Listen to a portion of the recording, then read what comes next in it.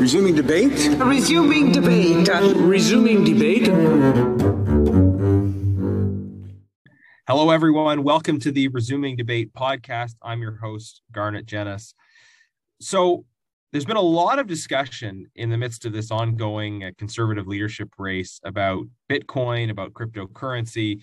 And I think for many people watching Canadian politics, this might be an issue that's taken you by surprise. For some people that are really interested in this area, have been paying a lot of attention to it for a long time. And if you're like me, it's sort of something that you might have missed in the midst of all the other things that are going on in the world and capturing our interest. So I thought it would be really interesting to bring on some folks who have a real depth of knowledge and experience in this whole area of blockchain, of crypto, to kind of talk about what it is at a basic level, to provide some guidance for those that are uninitiated in this world, and then also to share their thoughts in terms of what policymakers like myself and other members of parliament should be thinking about. So very pleased to have two people with expertise in this area. We have Kolea Carrington, the CEO of Absolute Combustion, Executive Director of the Canadian Blockchain Consortium, and co-founder of the Canadian Blockchain Association for Women. Kolea, thanks so much for joining us. Thank you for having me on. And Dr. Henry Kim.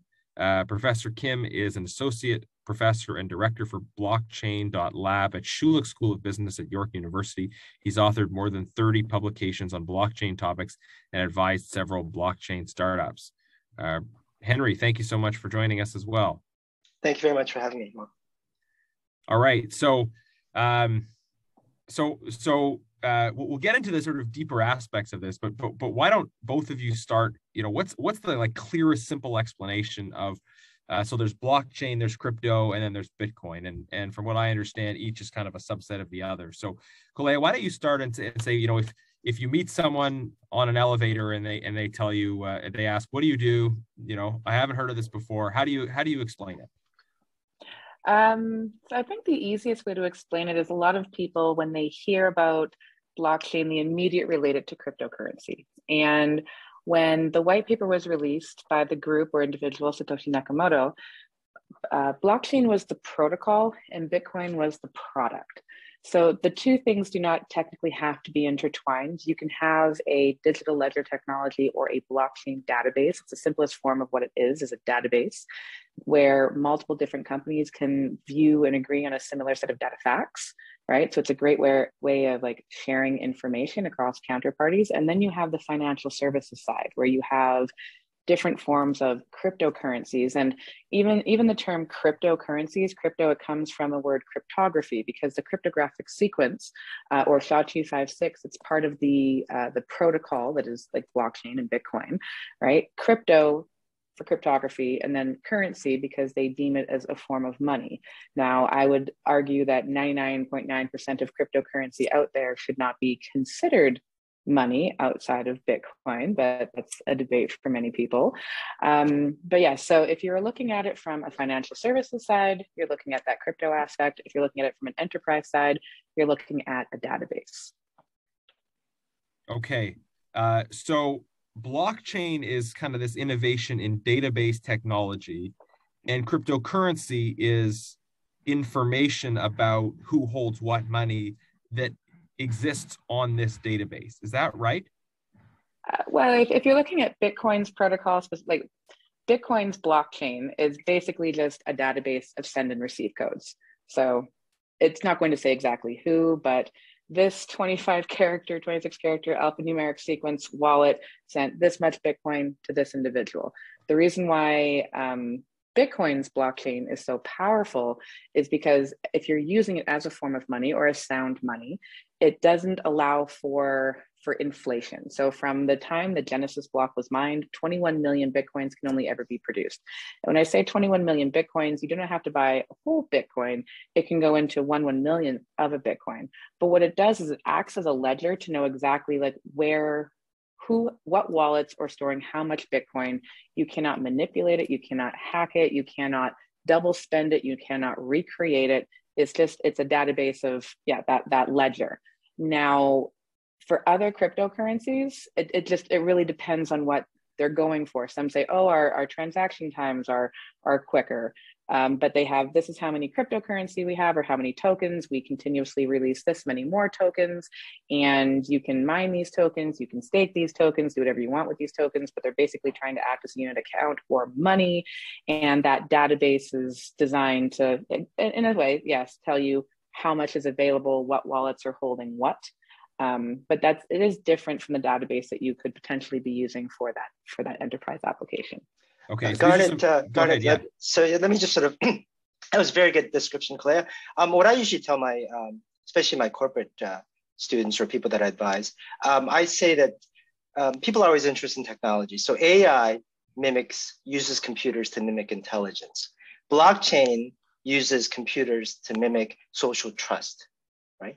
And so, because oftentimes, if you think about the sort of evolution of business, what happened is that institutions like banks and governments came about because I don't necessarily trust the person I'm going to do business with. I've never dealt with them before, but I trust my bank and they trust their banks.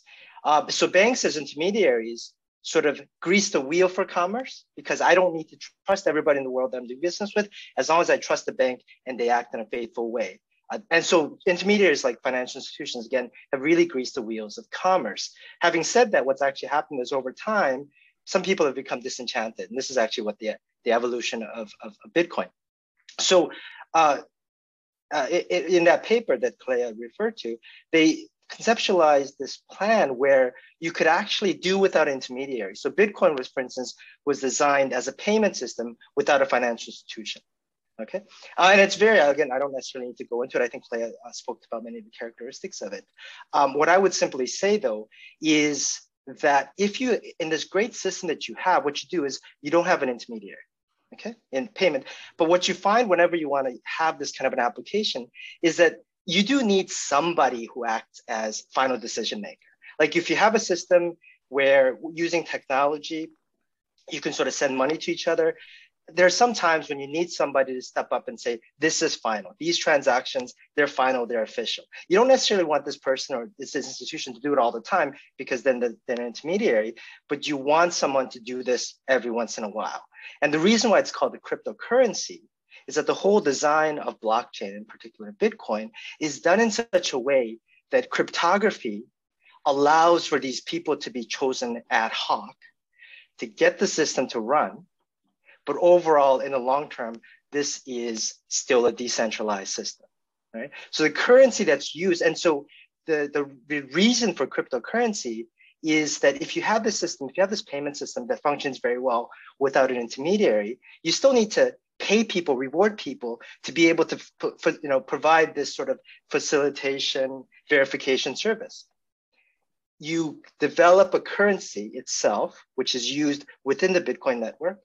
And the people that are actually called Bitcoin miners, I'm sure we'll have a discussion about that, are the ones that provide these ad hoc verification services, and they're rewarded the currency. So it's this beautiful, elegant design. I mean, I'm a technologist, a PhD in engineering, and I honestly, Bitcoin design is one of the most elegant pieces of engineering out there, along with the World Wide Web.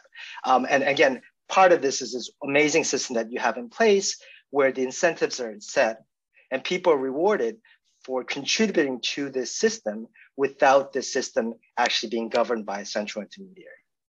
Right. So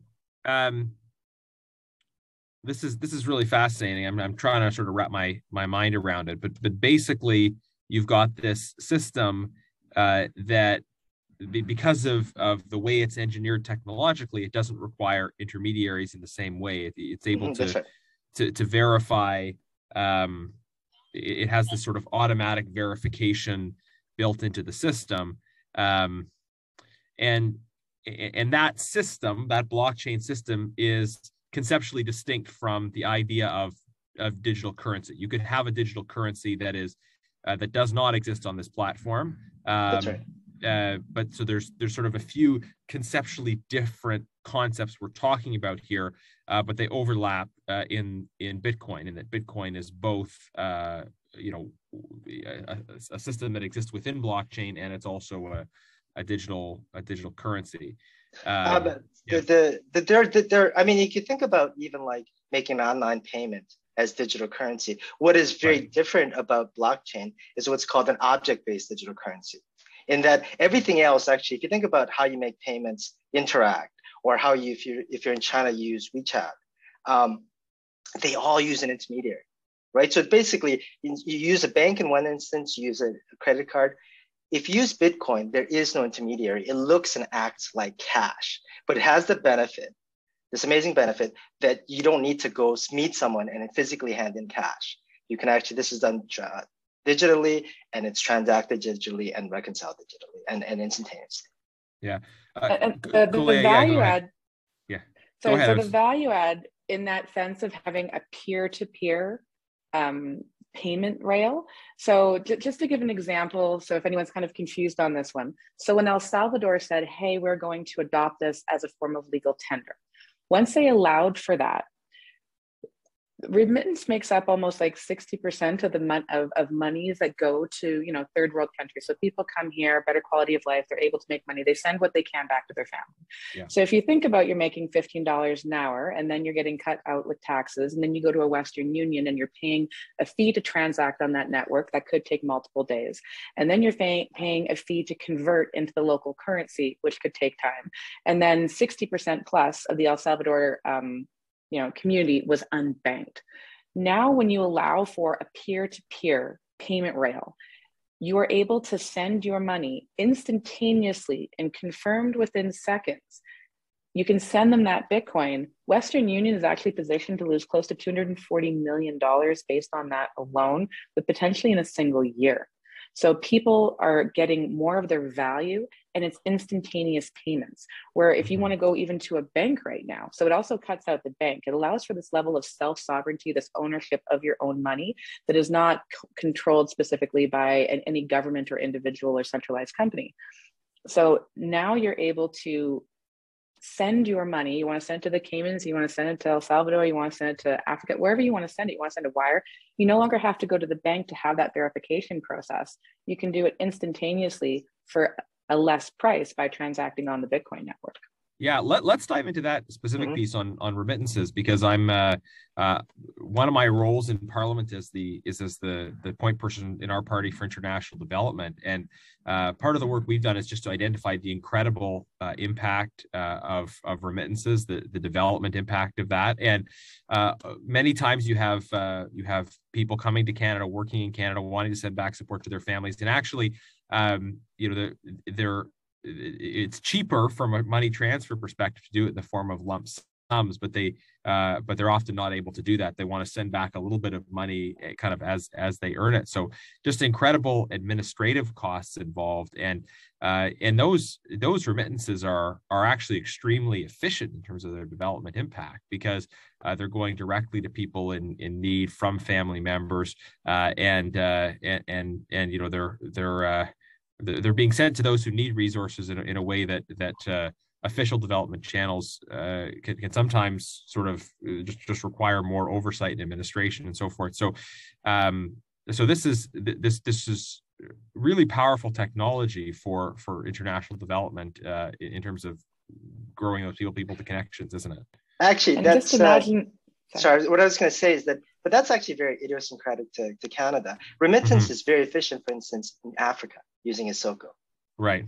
And so, oddly enough, this is the paradox of this, is because we had such a good financial system, good banking system, remittance, but we only have 4 or 5 major banks. Remittance is actually very inefficient from Canada to abroad.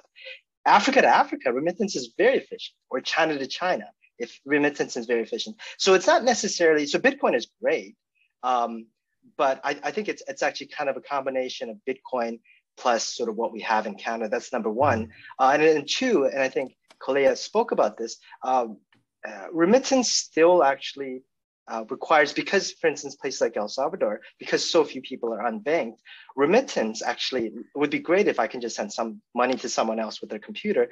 But remittance in places like El Salvador still go through intermediary. The difference, though, is that the system is new. It doesn't use Western Union and banks. And so therefore, the intermediary doesn't charge as much, right? But I don't think Bitcoin is wonderful in theory as a system for global remittance. But in reality, it has limited applications, and there's also other competitors that are also efficient. I mean, it is a good use case, but in of itself doesn't solve the remittance problem. All right. Kalea, do you agree with that? Do you have? In terms of that, you know, I would have to say I do not have the PhD as in terms of being a technologist to have that full understanding. So I wouldn't disagree with Henry here, but I would say that the powerful tool that decentralized finance or Bitcoin has in some third world countries where the unbanked do not have access to traditional banking infrastructure. So yes, in some areas, you know, remittance may be efficient, but if you're looking at people who are unbanked, who don't have access to bank accounts, who have to go through third-party intermediaries who do charge higher fees than you'd be paying on you know, rails like through cryptocurrency, there is developments happening on that side, and it's a very powerful tool to be able to allow people to transact in that peer-to-peer way without specifically having an intermediary. There's, you know, parts in India where a lot of India is also unbanked and where people want to send remittance payments back there. So if you have a form of decentralized finance or currency where more people have access to a cell phone than they have access to running water, which is interesting. If you have a cell phone and you're able to connect to the internet, and again, that's a whole infrastructure problem there as well. If you're not able to connect through there, so you know, it doesn't solve the world's problems, but it is that ability for people to be able to expedite payments, to be able to send more of their value to the family members in need and cut out those intermediaries. So I'm not saying it's a complete solution, but from places I've seen, it is a powerful tool. Another example of this outside of remittance would be there are freedom fighters in areas of Nigeria who are trying to fight against a more totalitarian government. And the way the government controls the people is through their bank accounts. They'll freeze their assets. They'll disallow them from being able to like pay their bills, deposit money into their, you know, financial institutions. And just because they disagree with the regime, they are no longer allowed access to what they need to be able to survive in a modern day world. Now being able to transact through cryptocurrency or Bitcoin, they can pay their bills, they can feed their children, they can, you know, buy the essentials and things that they need. So it's an opportunity for people to still be able to participate financially, even in government regimes where it's not favorable towards a dissenting view. Yeah, so and I think that's another good jumping off point, which is I think one of the things that's very attractive just to some people about this whole space is the idea of less government potential control over their financial lives. The trade-off there, I guess, is people that are concerned about crime. And from what I've heard said by advocates for this whole area is that they say actually there's more potential to track transactions, which allows you to fight crime. But on the other hand, you're saying that that people are able to act more independently. So aren't those two things at odds with each other? Like, is it more independence or more ability to track, and how do those? Go ahead.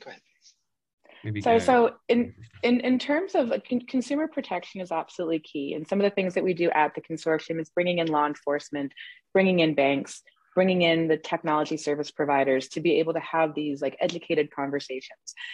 The on-chain analysis trackability of these transactions is actually even stronger than in traditional fiat currency systems. You send a wire, you might be able to track it through like one of its jumps, but you might lose it after that. Where on Bitcoin, I can track the entire transaction. And even if it does go through something like a coin join or a swap, and they try to disperse the transactions, you can still track and you can be able to say, okay, this is a bad actor. We want to make sure that this bad actor is not able to access a traditional payment rail and get their money out within fiat currency. So there's a lot of opportunities to be able to have that level of tracking. Now, no, you do not want to, you know, give money to someone dealing in the negative side of things. But from a lot of the people I've spoken to that are also in that financial crimes risk investigation unit, cash is the number one use for money laundering and illicit activities. It has way less tracking potential. A criminal would have to be not very intelligent to use cryptocurrency based on the ability to track the entire transaction chain to where you put it, with the ability to potentially find out who you are behind that hidden address. You're literally putting your illicit activities on a permanent ledger. So it's not used as common, it's not used as often, but where it comes, like, to me personally, in terms of like government intervention, it's not that we want the government, step back. It's that, hello, inflating our money system has very negative consequences. When you have known scarcity, and Bitcoin is the only form of money the world has ever seen with actual known scarcity, a full unit of account. And you cannot inflate that, because every time you inflate the currency, you increase more money, you devalue a currency. So now we have billions of dollars being introduced by governments around the world. You're seeing it in places like Venezuela. The more money they introduce, the more stabilization they made in the economy. People now have to take their money, spend it immediately to be able to buy a good. You have more money chasing fewer goods because there's less production happening.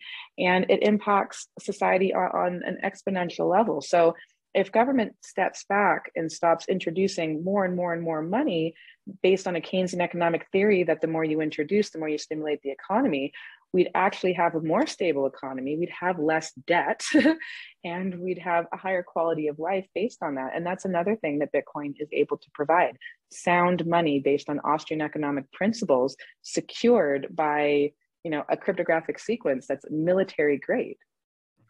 Henry, let me qualify the crime issue and then also the inflation piece. Yeah, sure. So the crime issue, and Colette is absolutely right. The one thing though is that, and this is one of the designs of Bitcoin, a lot of blockchains, it's what's called pseudo-anonymous. So you know everything about that transaction, but you do not know the ID of the transactor. Now, so what happens though is that if you do it on large scale, like if people worried about Russian oligarchs actually spending Bitcoin, if you do it at a very, very large scale, law enforcement's actually, because is actually got a lot of eyes on it. So it actually, what's happening in Ukraine and the oligarchs haven't been able to move the money around as much because so many eyes are on it. Having said that, if you're a smaller crime, where NSA isn't necessarily worthwhile looking at everything, or police aren't looking at it, it actually gives you the ability to sort of be fraudulent the same way the cash transactions are. So on one hand, the incredible transactions are really good. On the other hand, if you're committing some crimes, like doing a phishing attack, for instance, you can actually, it is more convenient. So it kind of yes and no. So it is sort of subtle sides. But as with everything else in Bitcoin, everything is subtle, and because it's so new. So with what Colette said, at one point I actually agreed with her, but the evidence in the last, what's happening with the US has shown that right now, it may change. Right now, Bitcoin is not an inflation hedge. In fact, it's just completely the opposite. Bitcoin has had an incredible correlation with US tech stocks. So as the US Fed have actually increased the fund interest rates, it's gone down precipitously, which we'll maybe talk about later on. And that's not to say that in the long run it won't, right? What that's to say is that there's a lot of nuances to this, and people don't know. Frankly, one of the things that I've been sort of telling people, oftentimes you hear the argument that you hold the Bitcoin, I think this was Colette saying, as a store of value. You have it. It's like gold. It has a certain value in and of itself. And if people inflate Canadian dollar, US dollars, it doesn't inherently change the value of that asset. So it's called a store of value. More and more, and I'm saying this sort of semi-facetiously because it sounds really good, it's not a store of value, it's a story of value. It's so new, it's not quite understood. There are a lot of people claiming things that, to me, it's not a proven store of value, it's a story that people think there's a cogent, possibly a good story of being a great place for remittance, store of value as an inflation hedge. We don't know just yet. I have my thoughts about where these things go. So as far as I'm concerned, it's a story of value. But because people are looking for yield, because it's had some incredible returns, because it's technology and people have this great trust in technology, because the 5 of the biggest companies in the world are all tech companies, people are willing to buy into the story of value of Bitcoin and of cryptocurrencies and blockchain-based systems, right? Okay, so go ahead. Go ahead. Let me comment on what I think I'm hearing between the two of you on the inflation issue, and then maybe go back to Kolea to respond, and we can have some more back and forth on the issue of inflation, because that's been a big part of the Canadian political conversation, right? There are so many concerns about inflation, about the impact that's having on people's costs of living, and I think a lot of people they want to insulate their assets from inflation, and for some people that means buying things like precious metals that are kind of maybe a longer running tool for not having your assets in things that are like just in currency. But then there's this alternative. So it seems to me from what I'm learning just from listening to you both is that that something like Bitcoin has huge potential because it's finite, because you can't produce more of it. At the same time, like the Canadian dollars that I use, its value is dependent. Its true value is dependent on whether people want it and whether people use it. Right? If Bitcoin is an invented thing that is finite in its existence, so it could be valuable if people use it and people see it as valuable and they buy into it. But just because there's this incredible piece of technology out there that has the potential to do certain things doesn't mean it'll catch on. Kolea, am I wrong or am I close? So let's just talk about what is money, the principles of money. Money needs to serve as a medium of exchange, as a store of value, and as a unit of account. And Bitcoin provides all three of those things. So when I talk about it from an inflationary perspective, let's look at how you store your value. So your most precious asset is your time. You store your time in terms of work. So you go to work, you put your hours in, and you receive for that time a remuneration in money, in whatever dollar currency that you're currently situated in. And then you're incentivized to save that money for the long term, right? You want to make sure that you have money towards your retirement, right? You want to make sure that you're able to have a quality of life from that time that you've put in your younger years to enjoy that quality of life in your older years. Now let's talk about how inflation impacts that. Let's talk about when your money, what $20 could purchase you back in the 1950s versus today. The value of the US dollar has gone down almost 90% within 50 years. People no longer are able to trust that they're able to store their time in money and be able to actually have a quality of life long term. In terms of Bitcoin, because of the fact that you have a known scarcity to this asset, and yes, I appreciate the volatility, right? It's a new asset class, if you want to call it that, but it follows the Austrian economic principles of money. It acts as a store of value. It also acts as a unit of account, and it's a medium of exchange. We no longer need to be in the barter and trade system. You can't exactly exchange a cow for 3 chickens. You have to find a medium to provide fair value exchange, which is the principle of money. Our current fiat system provides all three of those, with the unfortunate aspect of a consistent inflation to the money supply. So if we look at the average housing cost has gone up by $800,000. It used to be $400,000. Is a house more valuable? No, it costs more money. Why? Because there's more money introduced into the economy, chasing fewer and fewer goods, raising the cost of those goods. That is inflation. So it's not a story. It is a store of value, in my opinion, based on studying a lot of economics textbooks from Murray M. Rothbard and others. And the reason why you're seeing some of the wealthiest men on the planet start pouring their wealth into Bitcoin as that unit of account, store of value, medium of exchange, is because they realize if we keep going at the rates of inflation, we are going to collapse our financial system as many other countries have.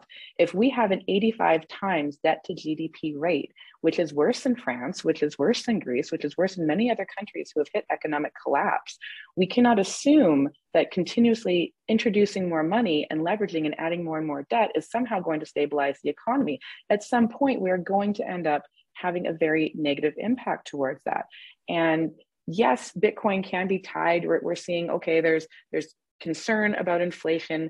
stock markets are going up, stock markets are going down. You're seeing Bitcoin, react to the market.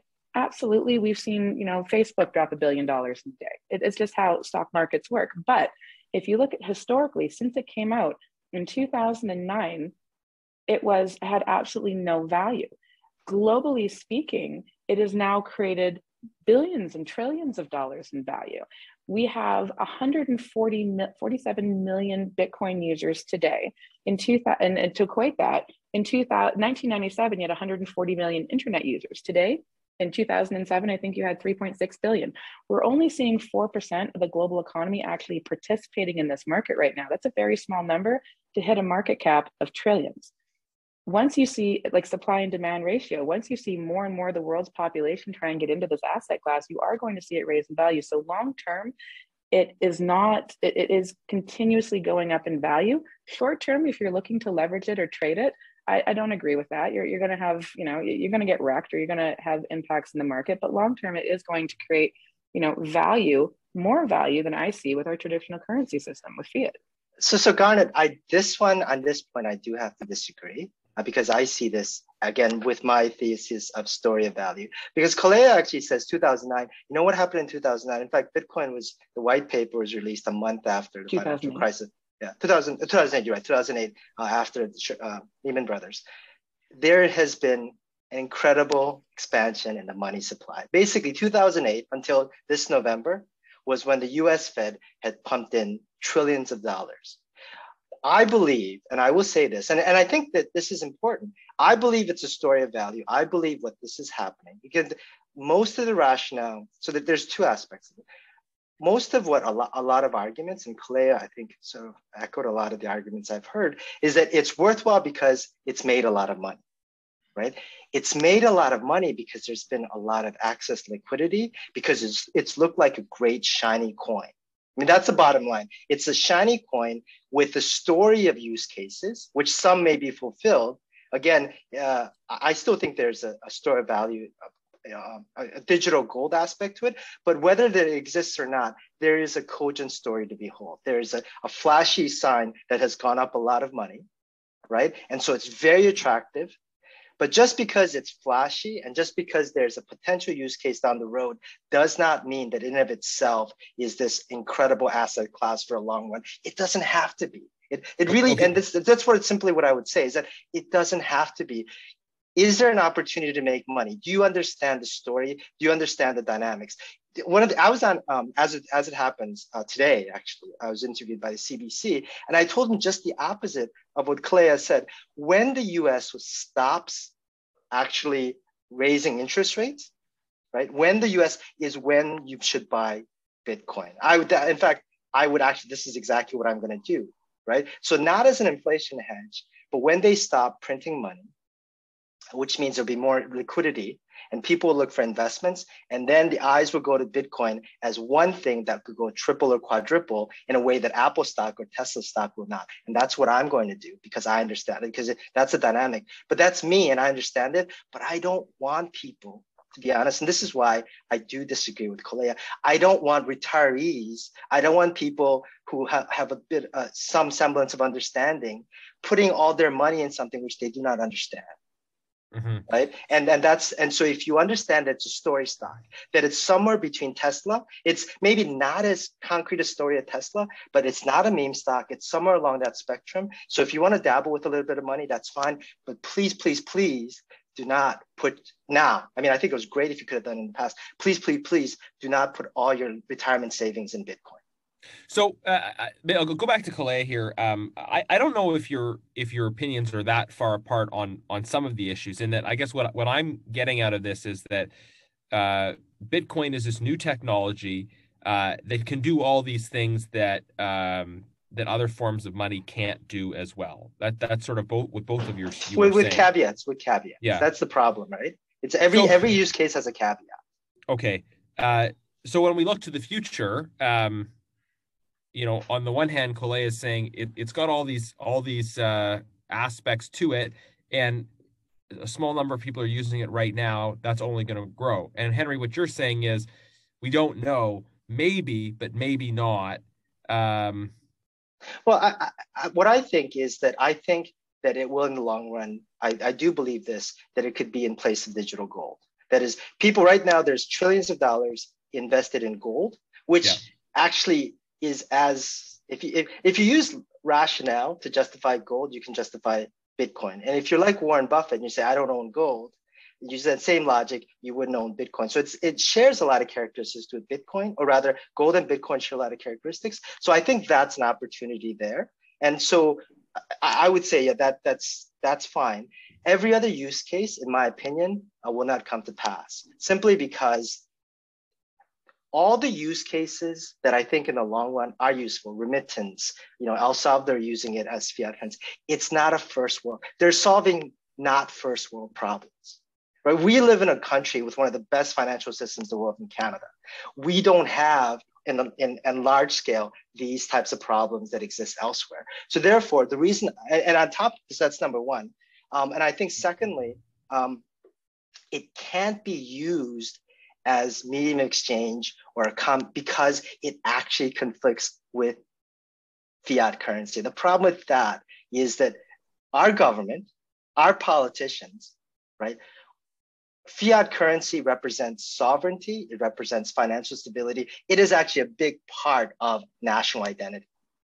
Canada, as a nation of 30 million people, has one of the most in-demand currencies. So that's Canada.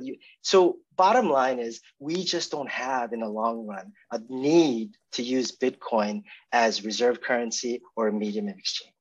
Okay, so Kule, I want to give it back to you to respond to any of those points, and then I have another question I want to ask you and follow up. I think we're taking the opposition. I definitely strongly disagree with a lot of the points that were made there. I look at it from an economics perspective as opposed to a technologist perspective. One, if I was looking at Bitcoin in the same aspect, I would look at an Apple or a Tesla stock. If I think of a stock, I don't think of a stock as money. I think of it as an investment vehicle for some point in the future, not a way to store the value in my time and make sure I receive fair or increased value in the future. Yes, Canada does have a well done financial infrastructure. Our current fiat payment rails are effective, but the inflation that's happening right now is extremely concerning.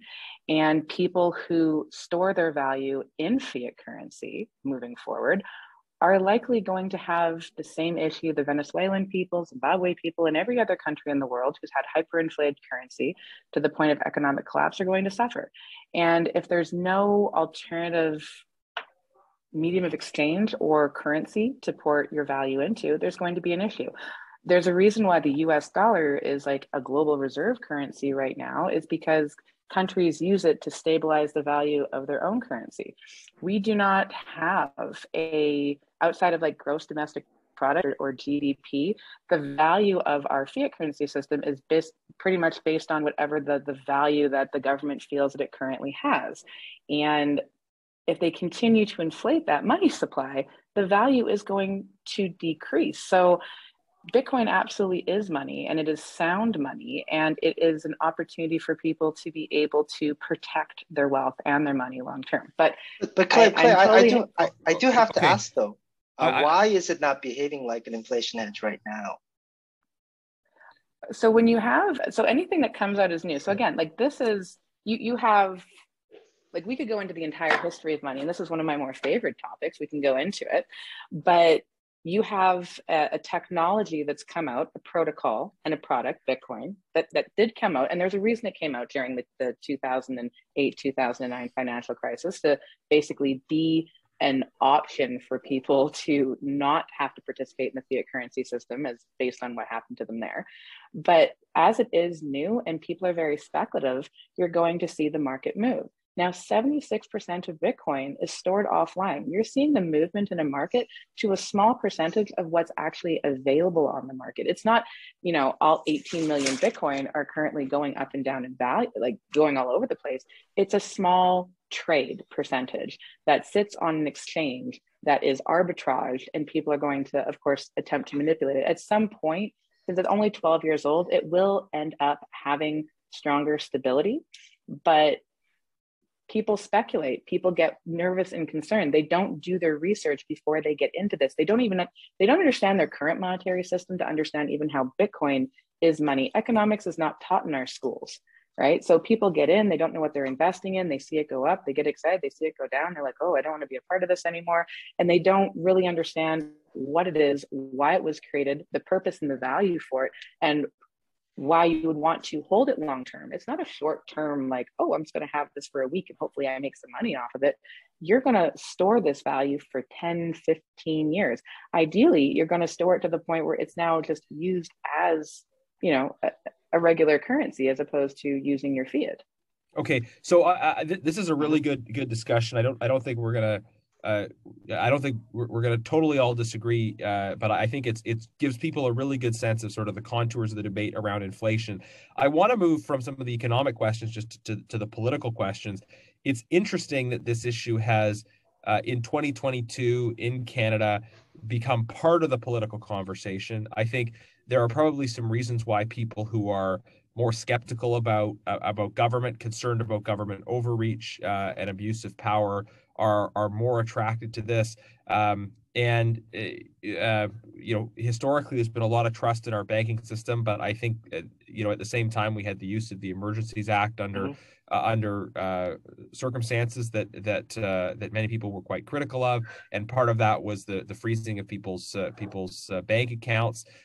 So, Kuleya, maybe start with you on this question in terms of the circumstances around trust in our institutions that are maybe driving some people to say, I don't have the same trust in fiat currency or in the banking system that I once did, and I'm looking for alternatives. Okay, so when the Emergency Measures Act came out and they said, we'll freeze your bank accounts, we'll freeze the bank accounts of your family members who potentially participated in something like this, and they created basically a run on the banks. A lot of banks ended up having cash issues. They would only hand out a small portion of cash they currently have on reserve out to people, and it was like, okay, if I can't pay my mortgage, if I can't do these things, if I can't buy what I need, how am I supposed to trust? If the government has that level of authority to be able to go in and freeze accounts without doing like due diligence or just cause, or, you know, actual criminal charges being laid, that creates zero trust in government or the banking system. But the banking system has been losing its trust for a long time anyway. So the quantitative easing that happens at banks is heavily concerning. When the banks only have to hold 5% of cash reserves on hand at any given time, and they have 95% of that loaned out in debt, the banks are insolvent. At all times, the banks are insolvent, and they're allowed to maintain this egregious amount of debt float. Every time someone goes to purchase a home, the bank just goes, okay, here's more money, ones and zeros. Right? It's not that the bank has that cash and then reserves it for that person's home. The bank just goes, here's another line item, here's another issuance of debt. And that person now has to pay off that debt to the bank. The bank technically just owns your home. But now the banks are being able to go, well, we can now freeze your accounts. We can now stop you from participating in society. And we do that based on a fringe minority with dissenting views, right? We didn't like what you had to say. So now based on that, we are no longer going to give you access to this.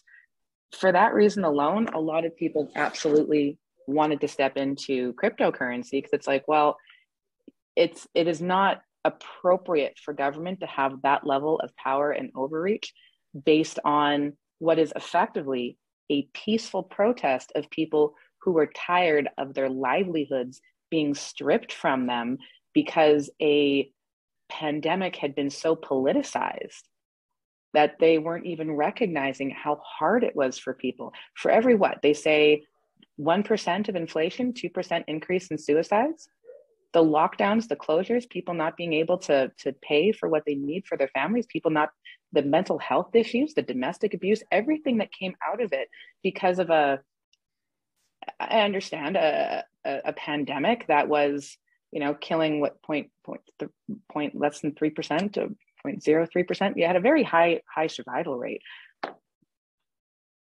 People want their lives, people want their freedoms, people want to know that they are going to be able to earn a wage, and that wage is going to be able to take care of their families. And we are watching a government strip that away and politicize issues they have no right to politicize, and then wonder why people are stepping into a decentralized finance, an alternative form of currency that makes them feel safer than what the government is currently offering to them. So I want to go to Henry on this, but just one more question quickly for you, Kulea. Is it fair to say that the people that the people that are speaking to you about getting into this space tend to come from a certain side of the political spectrum in terms of their perspectives on things like lockdowns and the pandemic, or are you seeing people that voted Liberal, were against the protests, but also buying into the crypto space? No, in our consortium, like, we work with banks, we work with major law firms, we work with technology service providers. Like, we don't actually work with any token holders, right? Like, we don't have cryptocurrency companies as members. We don't have NFT companies, producers as members. We have groups like Royal Bank and BLG and trust companies. Like, we are that interface to help educate from an economics and an enterprise level understanding of this technology and what it could mean for business. We don't take, I'm giving you my personal opinions. I'm not giving you the stance specifically there, but from the groups that I speak to, it comes from all political walks of life. It comes from all levels of corporate organizations that are curious, like, why would the government take this position? And I do not understand why, this is impacting. How is this impacting on a personal level? How is this impacting, my staff and my employees? Like, I saw dear friends who owned restaurants just like pulling out their hair going, I can't keep my staff. I have to keep letting them go. I have to keep shutting down. I like my supply chain. I don't know how to get the groceries that I need. And will I be able to open back up? And will I be able to survive as a business? Right? These aren't people that are Liberal facing or NDP facing or conservative facing. These are just people who want an opportunity to live in a free country and create economic prosperity for themselves, that in the last 2 years have lost their trust in being able to do so. Mm-hmm. All right, Henry, your reaction to so the one thing I do agree with there is that there's no look, if you're interested in Bitcoin to make money, it doesn't matter if you're left or right or it's a liberal. Okay. So I think those people that are interested in making money and understand it, I think they come from all walks of life. I think the people that are really willing to use it as medium, like to make payments and medium, and really willing to use it, that might be more on the conservative based upon what they said. I don't necessarily want to get into that. I mean, it's a very nuanced issue. What I would simply say is that if you're in Canada, believe it or not, it's actually not that, like, it doesn't give you all that privacy, because I read somewhere that 87% of Bitcoins that are held, right, are actually held through regulated exchanges. So if I want to go and buy Bitcoins from Coinbase or CoinSmart, whatever, there's a whole bunch in Canada, I actually have to register. So I lose what Trudeau did just there, he can do with my Bitcoins, because my Bitcoins go through a registered service that knows who I am. So practically, it actually, you don't actually have that much privacy in Canada. Other places you do. So I think, again, I hearken back to the same story. It has, like, in places like Argentina and El Salvador, Central African Republic, there is a valid use case because the government is not to be trusted, because the money that they have is not to be trusted. We're not there. I tell all my students, I've had so many students, I talk about blockchain. I boil it down very simply. You use blockchain when, one, you're not happy with the intermediary, or two, you wish an intermediary existed, but it doesn't. When I talk about enterprise blockchain, which is what Kulea was talking about, I always say that. The issue with blockchain, if you're in Canada or the United States, it solves a problem you really don't have. Other places it does, and I understand that, but we don't have that problem in Canada. That's number one. But this is just the point, right? Some people seem to think we do have that problem, and I'm not saying they're right, but right. I really honestly believe that's minority. Right. Number one, I think it's a minority, number one. And then two, even for those people that think it's a problem, if they have Bitcoin, operationally, they actually can't get the benefit of libertarian benefits that Kalea spoke with, because most of those people are in exchanges and people know exactly who they are. Okay, Kalea, what's your reaction to that? I would disagree with the number. Yes, a lot of people who are not aware from the technical perspective of how to hold it in cold storage, will hold a small amount online. But that, again, the amount, not so much. Most people have it. So decentralized wallets, that's one of the areas where we work with we engage and talk with the Securities Commission and different regulatory bodies, and decentralized wallets are one of the areas where the reason why they've targeted exchanges, the reason why we create that regulation. So of course, as a consumer trust, be able to figure out who does have access to it, because you need to regulate the space to create that consumer confidence and being able to participate in it. Same as you want to participate in the stock market. If you want to look at cryptocurrency, and I do mean this outside of Bitcoin, if you want to participate in cryptocurrency, you should do so in a highly regulated manner. And these companies should be held accountable to the same regulatory standards that any other IPO would have to go through to be able to release a product onto the market. Because a lot of people have ended up getting completely wrecked by projects that really should never have come out, that was highly, highly speculative. But in terms of people being able to have anonymity, you can go right now and go on a non-custodial brokerage. You can purchase your Bitcoin, store it in a decentralized wallet that you can hold on your phone, not highly recommended, but you can do so. And if anything happens to that exchange, the non-custodial brokerage still has that KYC, that process, but the government doesn't get access to who's done what unless they have a warrant or there's actually a reason for it, right? So there's still all the ones that you hear about, Coinbase, Crypto.com, everything that you read in the newspaper, everything that you see on TV, isn't that. Well, so unfortunately, you have mainstream media with a lack of understanding of what's happening in the market. And if you're trusting the mainstream media to actually give you an educated understanding of what's going on, and you're not participating currently yourself to get that understanding, then you're going to get a very skewed view. It's what's going on. Not your keys, not your coin is a very important statement that comes in the Bitcoin community. And if you're not willing to learn how to store and how to have that self-sovereignty, that ownership of it, do not participate, because exchanges have a very high chance of getting hacked. And that's where people go, oh my God, I lost all my funding. I don't trust the crypto market anymore. So you're better off. Right, I agree with you, but then it sort of runs counter to the issue of educating people and trying to get the masses when they have to go through so many hoops to ensure the privacy.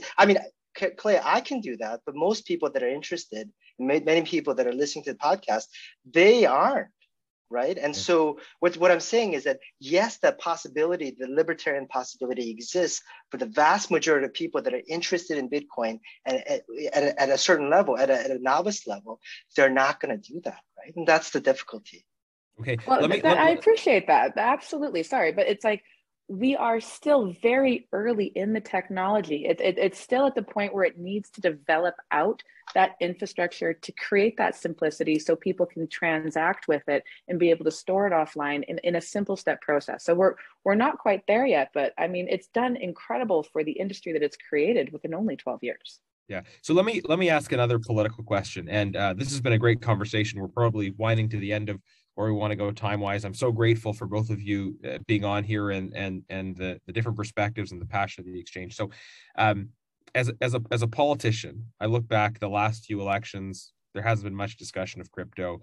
And both of you are telling me actually there's folks on all sides of the traditional political divide that are looking at crypto, that are making investments. Maybe there's slight variations in the way people use it. It seems to me, given the kind of increase in this discussion at the political level and some of the other events that have happened this year, that this might end up being a little bit of a differentiator next time, that people will be looking for politicians to take positions with respect to cryptocurrency, and that it might be an issue that moves voters, where people who have traditionally been on one side, say because of a position on crypto one way or the other, they're looking at another party. Do you see there being a likelihood that this will be the sort of thing that will be addressed in the next election, either positively or as a basis for criticizing others? And do you think it will be the sort of thing that shapes some degree of realignment, where people are changing their their traditional voting patterns because of what may be offered on crypto. So Henry, why don't you go first on this one, and then Colette? I think crypto could be used as a metaphor, as a very convenient, very lucrative, very shiny metaphor for libertarian thinking, right? And I suspect politicians, appreciate that I'm not a politician myself, and that could be used that way, again, as a metaphor. Practically, I think one thing where it does make a difference, and you see it in the States, and I think we might see it in Canada, Alberta, for instance, is very crypto friendly. Primarily, why? Because Alberta has the means to build an economy around Bitcoin mining, right? They've got, so Alberta has done a great job, and it actually has I think some of the best. You can keep in mind, I'm a crypto positive person. I like crypto, I like holding it. And Alberta has some of the most investor friendly regulations about owning crypto. But I think that's the issue there. That's a very practical economic value issue with respect to Bitcoin mining. Right. So in sum, what I would say is that if you choose to use it as a nice, simple metaphor to say that I support libertarian thinking, then you're going to be able to sort of affect the people that are more leaning that way. Right. Beyond that, and I think if you have the messaging that it supports our economy in places like Alberta, I think that has political ramifications. Right. But for the most part, I think if it has any leaning left or right, it's going to be you are happy or unhappy with Justin Trudeau, what Justin Trudeau did. You're happy or unhappy with privacy and libertarian sort of associations with that. You may just use Bitcoin as a nice catchphrase, as a simple way to highlight that. Okay, interesting. So it's kind of a link to a bunch of other. I think that's how people are using it. Okay. The latest debate, the Conservative debate, one of your candidates said just that, right? And the ideas that they had were impractical, but it sort of sends a nice message for people who want to hear that message. Colette, what's your take on the possible relevance of this issue in a subsequent election and how voters might change their behavior based on it? Well, so I mean, there are definitely points with Henry that I definitely agree with. It is an opportunity to discuss that more libertarian side. And when you're able to shift that conversation and go, supporting jobs, I support jobs, I support, freedom, I support, government pulling back and not being as involved. I don't consider it like a libertarian view specifically. It's more of like, we have a very complex system. And when few individuals are trying to manage and govern a highly complex system, there is going to be gaps. And when the gaps get quite large and become very obvious and start negatively impacting human lives, people are going to go, okay, I would appreciate if the government did not have, purview or say over this, right? That's kind of where you're seeing it. So like in Alberta, I can say just from being here, one, it is incredible the opportunity we have. We could bring in at minimum 20% of the global hash rate. We can sell our energy on the internet. We're currently not able to take it off on a boat. We're not able to really get it out through a pipeline. We can sell vast resources through the internet. And it's not just through Bitcoin mining, it's literally through supporting things like data centers. Thanks to things like the metaverse, we're going to have to 3x our capacity for data centers moving forward because people want to be involved in augmented reality. So supporting that, you can do that in Quebec, you can do that in Saskatchewan, you can do that in Manitoba. Right. So supporting our broader technology ecosystem, I think, is going to be very good messaging. I'm seeing that the Conservative government is taking a very positive and strong position towards the technology, the blockchain, the cryptocurrency sector. And I do believe that people who, align with that message could lean from one side to the other. In Alberta, I'm definitely seeing like a massive influx of companies setting up here, moving here, building their businesses here, hiring here, engaging with our energy company, engaging with our governments. Our Alberta Securities Commission is friendly. They're willing to work with. I think if other provinces started looking at this technology, not as something to be feared, but as something to learn and educate themselves on and have a better understanding, it would be very beneficial. From a federal level, I do agree with that. It's more of that thinking, like, people want to have some level of assurance that the last 2 years will not happen again.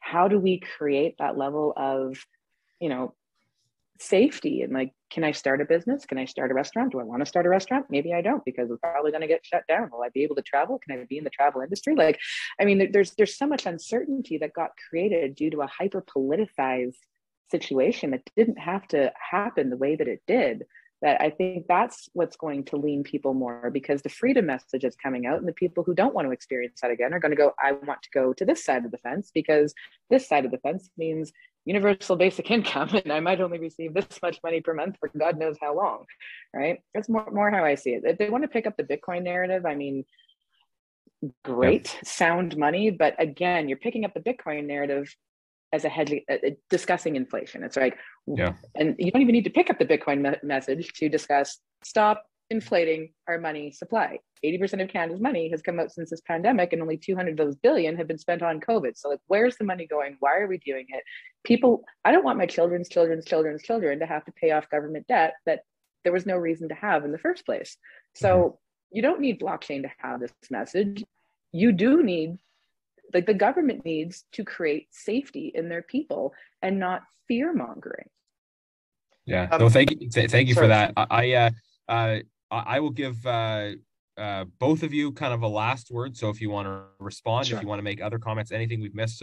So Henry, and then Kolea, kind of final word to each of you on this whole topic. Thank you again for being here. So Henry, go ahead, to you first. So I kind of like to think of Bitcoin and cryptocurrencies as John the Baptist to the coming of blockchain-based systems. And I think Canada, Canada in general, but specifically in the Ontario region, we are a great ecosystem for blockchain development. I would want listeners of this podcast to understand how privileged a position we are. Right?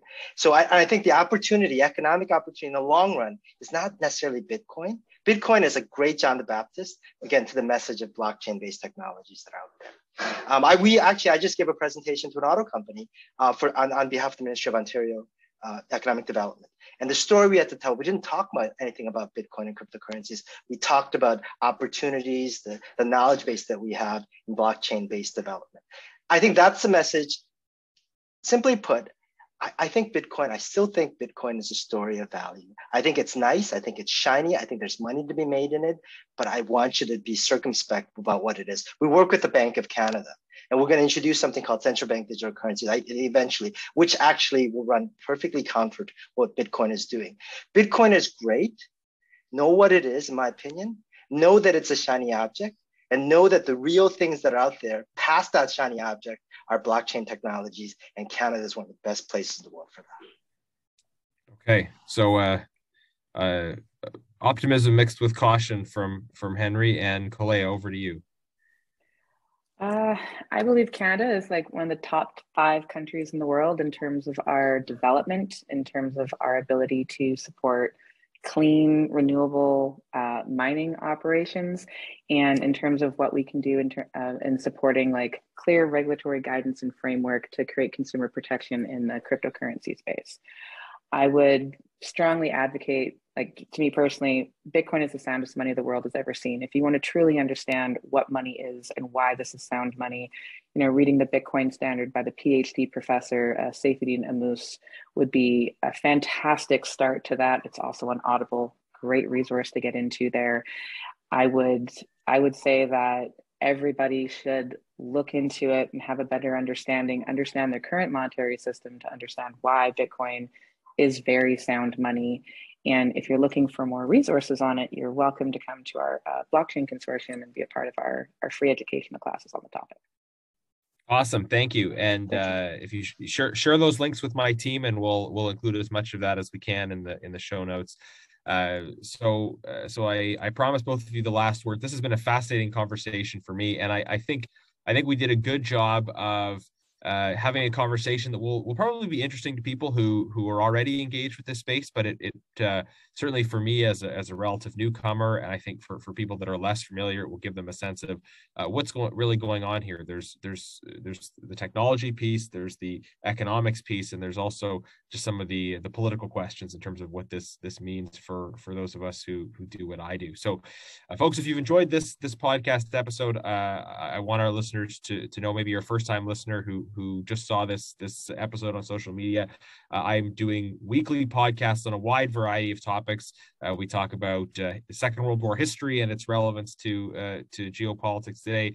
We talk about specific issues in Parliament and Canadian democracy. I interview other elected politicians from other parties and from my party from time to time.